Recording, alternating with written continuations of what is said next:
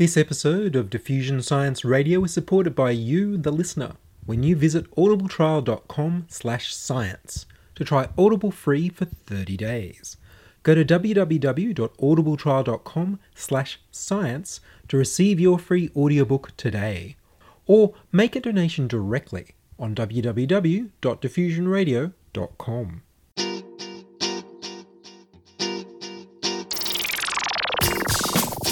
Diffusion, the international science radio show. We have a bouncer on the doors of perception. The good, the bad, the ugly. It gets pretty exciting. The myths, the truths. Toxicology. Astroseismology. Magnetism. The dark side. Genetically engineered potatoes. Planetoid. Planetoid. I love that word.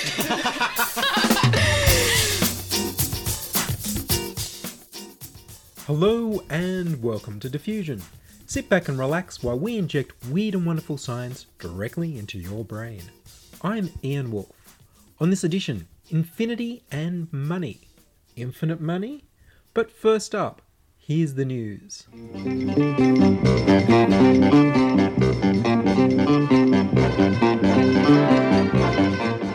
Mending a broken heart with regeneration. Everyone knows that your heart is likely to be broken as a teenager. Soon we may be able to help it heal itself. It turns out that heart cells in mammals don't stop replicating after birth, as it says in the textbooks, but keep the ability to replicate to repair the heart until adolescence. A team led by Professor Bob Graham from the Victor Chang Cardiac Research Institute discovered massive growth in heart cells in preteen mice, the equivalent of a human about 10 years old. A growth of 40% happened in just 24 hours in the mice, the equivalent of about 5 weeks in humans. This short window of growth may be why previous researchers over the last 100 years had missed the observation. The growth spurt is triggered by a surge in thyroid hormones. This type of growth in heart cells is necessary for the rapid growth in physical size as the child grows closer to adolescence. But it also allows the heart to recover quickly from injury. This suggests that the thyroid hormone treatment may help adults replicate their heart cells to heal from heart disease, and that children may respond better to surgery for heart defects than expected. Thyroid therapy is already given to children undergoing heart surgery because they often have unusually low levels of thyroid hormones after surgery and suffer dangerous inflammation as a result. Because the safety of thyroid therapy has already been established this way, human trials of thyroid therapy for heart disease are likely to be approved more quickly. The study was published in the journal Cell as a proliferative burst during pre-adolescence establishes the final cardiomyocyte number. New letters in the DNA alphabet. Life is encoded in 4 letters, G, T, C and A. The nucleotides guanine, thymine, cytosine and adenine, which match up into 2 base pairs, AT and GC, in the DNA double helix. The base pairs make genes, which in turn are templates for making proteins. Researchers led by Floyd Romsberg at the Scripps Institute at La Jolla, California, have created 2 new letters X and Y, which pair up to make XY in DNA. Don't get them confused with the X and Y chromosomes, these are nucleotides. The team took some E. coli, a bacteria found in soil and humans, and inserted a loop of DNA from algae. This allowed the bacteria to take in new base pairs from the growth medium. The modified bacteria faithfully copy the XY base pairs and pass them on to their daughter cells, and the daughters pass the new DNA onto their daughters. For now, the new letters don't code for any proteins. They're just there as proof of purpose. The potential applications are enormous. Biological circuits that don't interfere with normal functions, the manufacture of proteins that have never existed before, and a whole new range of protein-based drugs. The team tried 300 different variations on X and Y before finding nucleotides that would be stable and replicate as easily as the natural genetic alphabet. The genetically modified bacteria come with a safety mechanism to stop them escaping the lab. Making the new nucleotides requires chemicals the bacteria can't find in the wild. Without the chemicals, the bugs stop making X and Y, and the modifications fade away. This means they could be used to create live vaccines that provoke a protective immune response in the body, but which can't replicate in your bloodstream.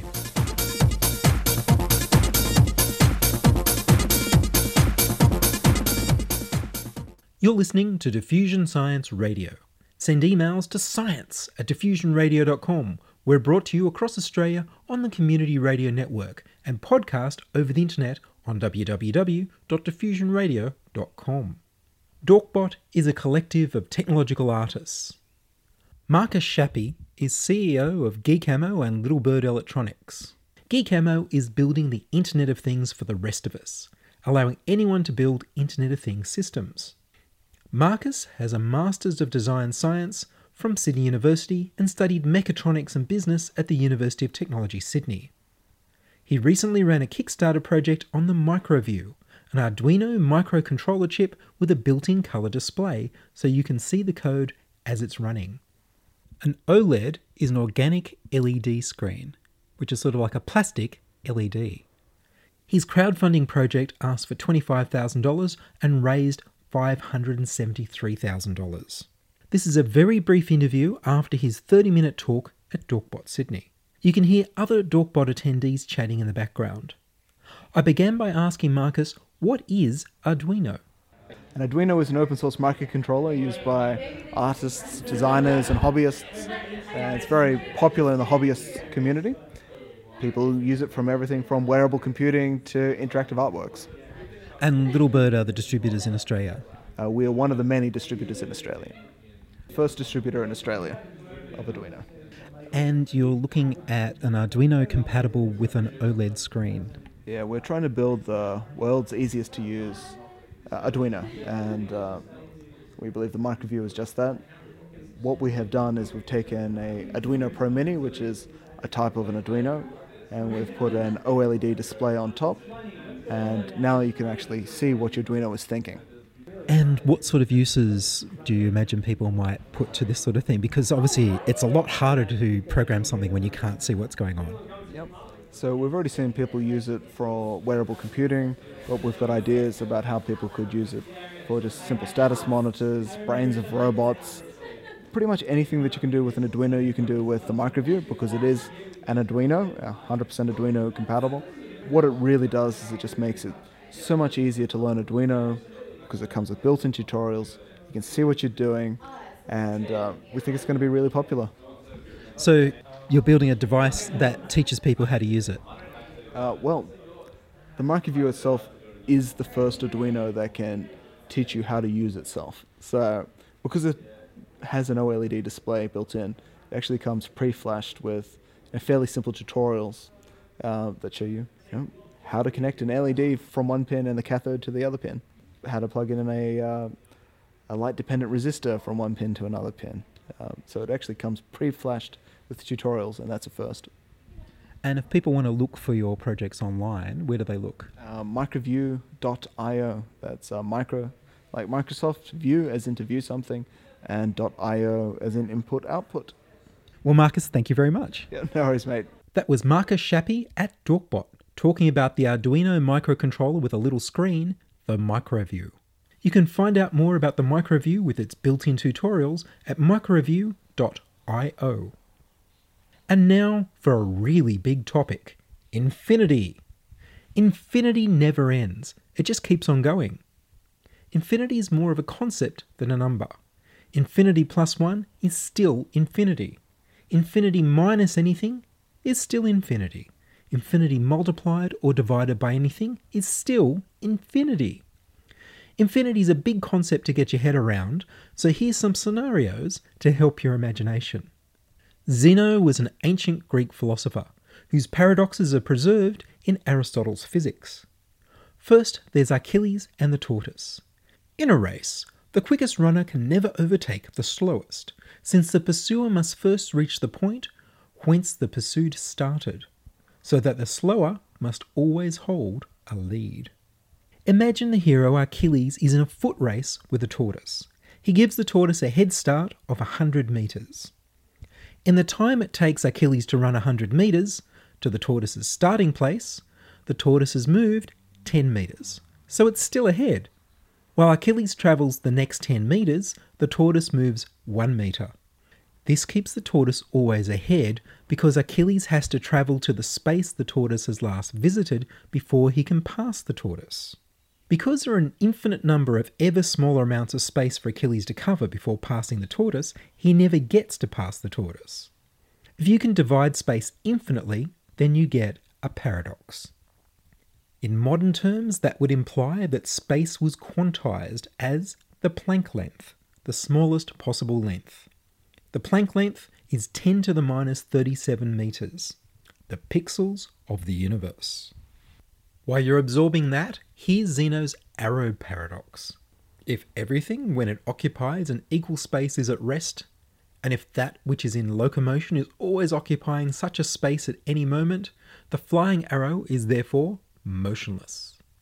He's saying that for motion to happen, something at rest must change its position. However, at any freeze-frame instant of time, the arrow is sitting in just one place. If time is made up of instants, then there must be an infinite number of them, and the arrow must be still in each of them. You never catch the instant in which the arrow moves, so it can never be in continuous movement. If you divide time infinitely, you get a paradox. In modern terms, that would imply that time was quantized as Planck time. Planck time is 5 times 10 to the minus 44 seconds, the time for light in a vacuum to move 1 Planck length. As short a time as you can get. Motion only becomes possible if the arrow disappears from one place and reappears in the next, like a film strip divided into Planck time frames. The inability to know both the location and the speed at the same time is also reminiscent of Heisenberg's uncertainty principle. Can you ever finish an infinite number of steps, even if they're infinitely small, and take an infinitely small amount of time each? Let's take a trip to German mathematician David Hilbert's paradox of the Grand Hotel. Hilbert's hotel has an infinite number of rooms, but it's full. Every room is numbered, and the guests have all signed an agreement to listen to the loudspeaker in their room and follow instructions when required. There's a person for every room, an infinite number of guests. Now you need a place to stay. How can you find a place to rest your head? What do? You ask the manager to create a vacancy by asking every guest to move up a room number, to the room with the number they had plus 1. The guest from room 1 moves to room 2. The guest from room 2 moves to room 3, and so on forever. This frees up room 1, and you can take the room. Of course, in the process, you've annoyed an infinite amount of your fellow hotel guests. Then a bus with an infinite number of passengers arrives, and they all want a room. The manager has demonstrated he doesn't care about annoying his guests. So, he asks everybody to move to the room number that's double their own room number. The person in room 1 goes to room 2. The guest in room 2 goes to room 4. The guest in room 3 goes to room 6, and so on forever. This frees up all of the odd number of rooms, of which there are an infinite number, so the infinite number of new guests from the bus can just move right in. And from an infinite amount of stuff to a very limited amount of stuff. It's Federal Budget Week in Australia, which means it's time to talk again about money. Joffre Boucher is an economist working as Assistant Secretary of the Association for Good Government in Sydney. The interview was recorded at the City of Sydney RSL. You can hear some of the other diners in the background. This is part 3 of a series of talks about money, science or alchemy.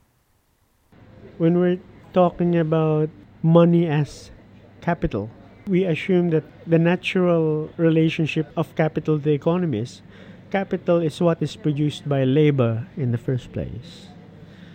So you as if going back to the example of an island when you're marooned, your capital is the spear you produce in order to hunt, the nets in order to fish, the house you build in order to have shelter.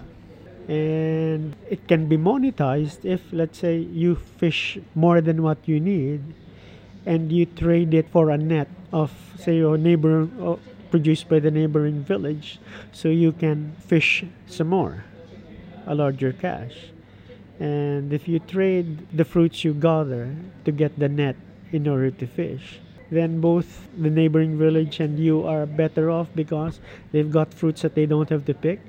They've given you a net which is more than what they needed, and you are able to get fish to be able to feed yourself with more protein. And that would be the natural relationship of an exchange. It becomes a bit imbalanced. I was going to say unnatural, but imbalanced when you say that I am able to generate money without any corresponding goods and services that were produced. When that happens, it's generally because you're able to speculate on a value's higher monetary value, its appreciation over time. Let's say you bought a painting, for instance, for $10,000, and then the artist dies. It's worth $50,000. There's sheer perception with regard to that, but the money that you can generate from selling the painting can actually buy $40,000 more worth of goods than the original $10,000 that you paid for it. So there's some real values involved in gains in speculation. Now, there's another aspect also of the velocity of money that I have mentioned, which happens in reserve currency. Let's say you deposit $10,000 in a bank. Now, the bank can turn around and lend, say, $9,000 to a client. But then when that bank lends to the client $9,000, he can tell that client to deposit the $9,000 you lent to him back into the bank. So the bank can actually register $19,000 in deposits. And then he can again turn around and look for another client and lend 90% of that $19,000 and tell that client, I'll lend it to you, but please deposit the 90% of $19,000 back into my bank. So you've got $19,000 plus 10% of that $19,000 coming from an original $10,000 deposit. So with fractional reserve money, you're actually multiplying the money that is deposited in you in the first place. So it would look like money out of thin air, but you're actually lending him money in order to produce goods and services that the economy needs. Now, the problem happens is, if I lend money on the expectation of the person buying real estate, will buy real estate that will increase in value over time. And he can use that increased value of real estate over time to pay back the loan. But what if it doesn't appreciate in value? What if you've already exhausted the pool of buyers of real estate in the first place? How will the bank be repaid for the loan? And if he can't be repaid for the loan, how will he be able to service the depositors of his bank? Because, hey, I'm sorry, the person who I lent to isn't paying me back. So that's where the problem begins. Where did the values of the money that was lent to a person came from? Was it from an actual production of goods and services, or was it from the sure expectations that the value of what he bought, what he speculated on, would actually grow, and he could liquidate it and convert it to cash in order to pay for his loan? But in the Australian system, which I know better, my understanding is that you have to pay back a loan regardless, and if you don't, you forfeit whatever you put up for security, which is probably the property whatever you put up for security that's worth at least as much as you borrowed, and you have to pay the loan back as well. Otherwise, you go to jail. Yes, that is a better system because the borrower will have to think of a way to produce the value to pay back the loan. Whereas in the US, all the person has to do is just, all right, I'll surrender the keys of my house and we can just simply part ways. The other negative effect of that is you will have heaps of unoccupied real estate. So let me get this clear. So you're saying, while in Australia you have to give security before you can get a loan, and the security has to be worth something to the person that you're borrowing the money from, in addition to that, you also have to pay the money back at the end. Whereas you're saying in America, you don't have to have security and you don't have to pay back the loan if you can't. You just have to give back the asset that you bought. Yes. So all those people who bought a mortgage for a house, they just lose the house and what they've paid the bank so far, but they don't owe them the balance. Yes. Whereas in Australia, you would owe them the balance. Yes. And in Australia, what you paid for will be taken into consideration of the original loan. So you're actually better off in Australia in two ways: that what you paid will be taken into consideration, and second, the borrower is forced to seek means in which to pay it back, which means he has to work. I'm still trying to see the science in all of this. I mean, economics has been called the dismal science. Why do you think that is? Well, part of it is because of Thomas Malthus' dismal view that population grows geometrically while food production grows arithmetically, which is actually a mathematical fallacy. It hasn't happened historically. So that's how they viewed economics as being a dismal science, that you're dealing with scarcity. You're dealing with the inevitable exhaustion of limited resources of the planet.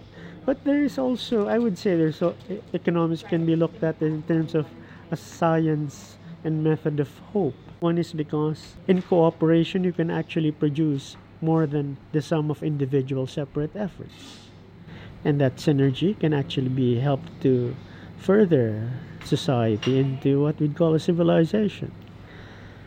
Unfortunately, that's not that's where the struggle in economics really is. Is it a science of hope that can produce synergy, or is it a dismal science where we face the inevitable exhaustion of limited resources on the planet instead of looking at the potential of human beings to generate further values where we once didn't see any?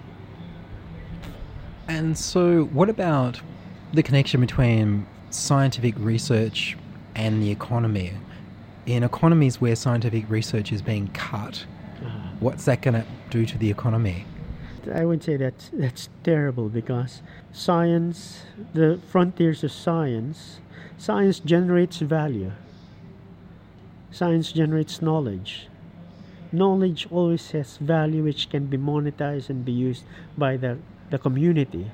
Unless, of course, the value is monetized and sequestered by a monopoly and made to serve only that monopoly. And you know what happens, how monopolies operate. They will monopolies operate by charging you the maximum price for the amount of goods that they will produce at the minimum amount, because no one else produces it anyway. So it would be very foolhardy to simply cut science research just to save money, because you are actually killing the goose that laid the golden eggs in the first place.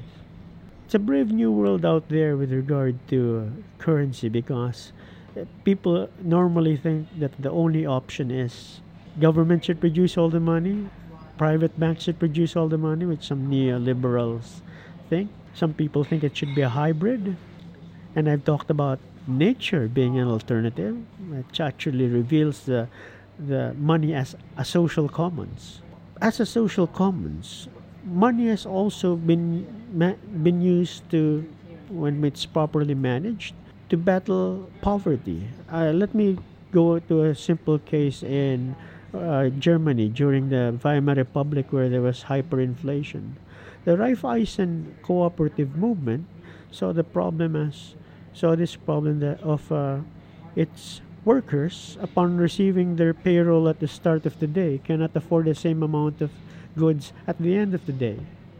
And farmers also, after selling their produce for cash and one day, can no longer afford to even buy the seeds for the following crop cycle. So what they did was they designed a trading company for the farmers and the workers to produce together.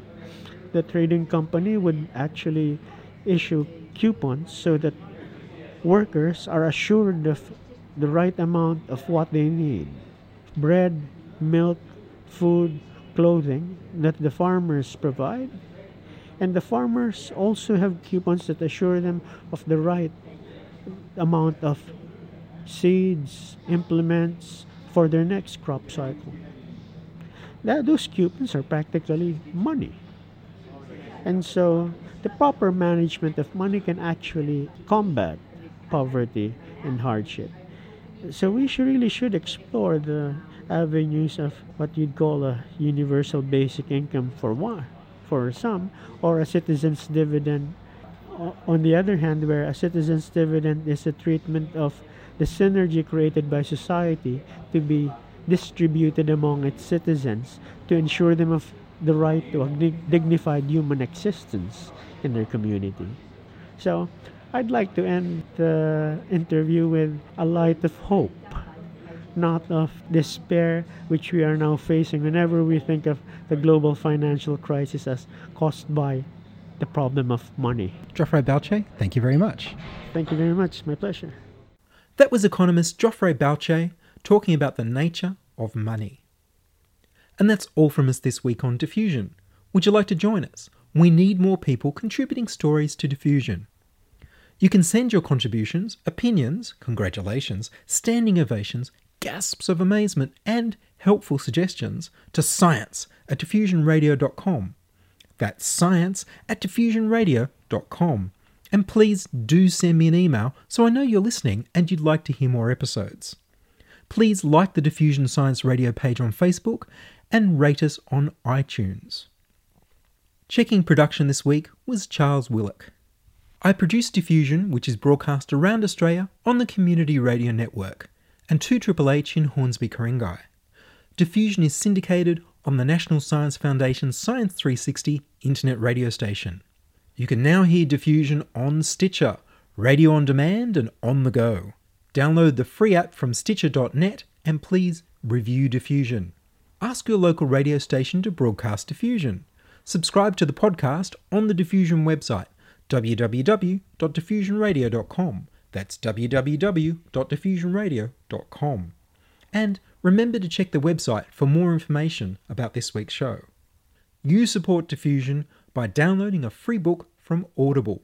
Audible will sponsor Diffusion for everyone who signs up to the free 30-day trial and downloads the free book of their choice from audibletrial.com/science. Or look for the donate button on www.diffusionradio.com to contribute to the costs of producing the podcast. I'm Ian Wolfe. Join us inside your audio device of choice for more science wondering next week on Diffusion Science Radio. Looking at the URL, the first thing that sticks out is the colon. And how about a slashing or cutting sound for the slashes? To complete the experience, we might throw in the HTTP and maybe some kind of download sound. www.diffusionradio.com. Lachlan Watmore on guitar.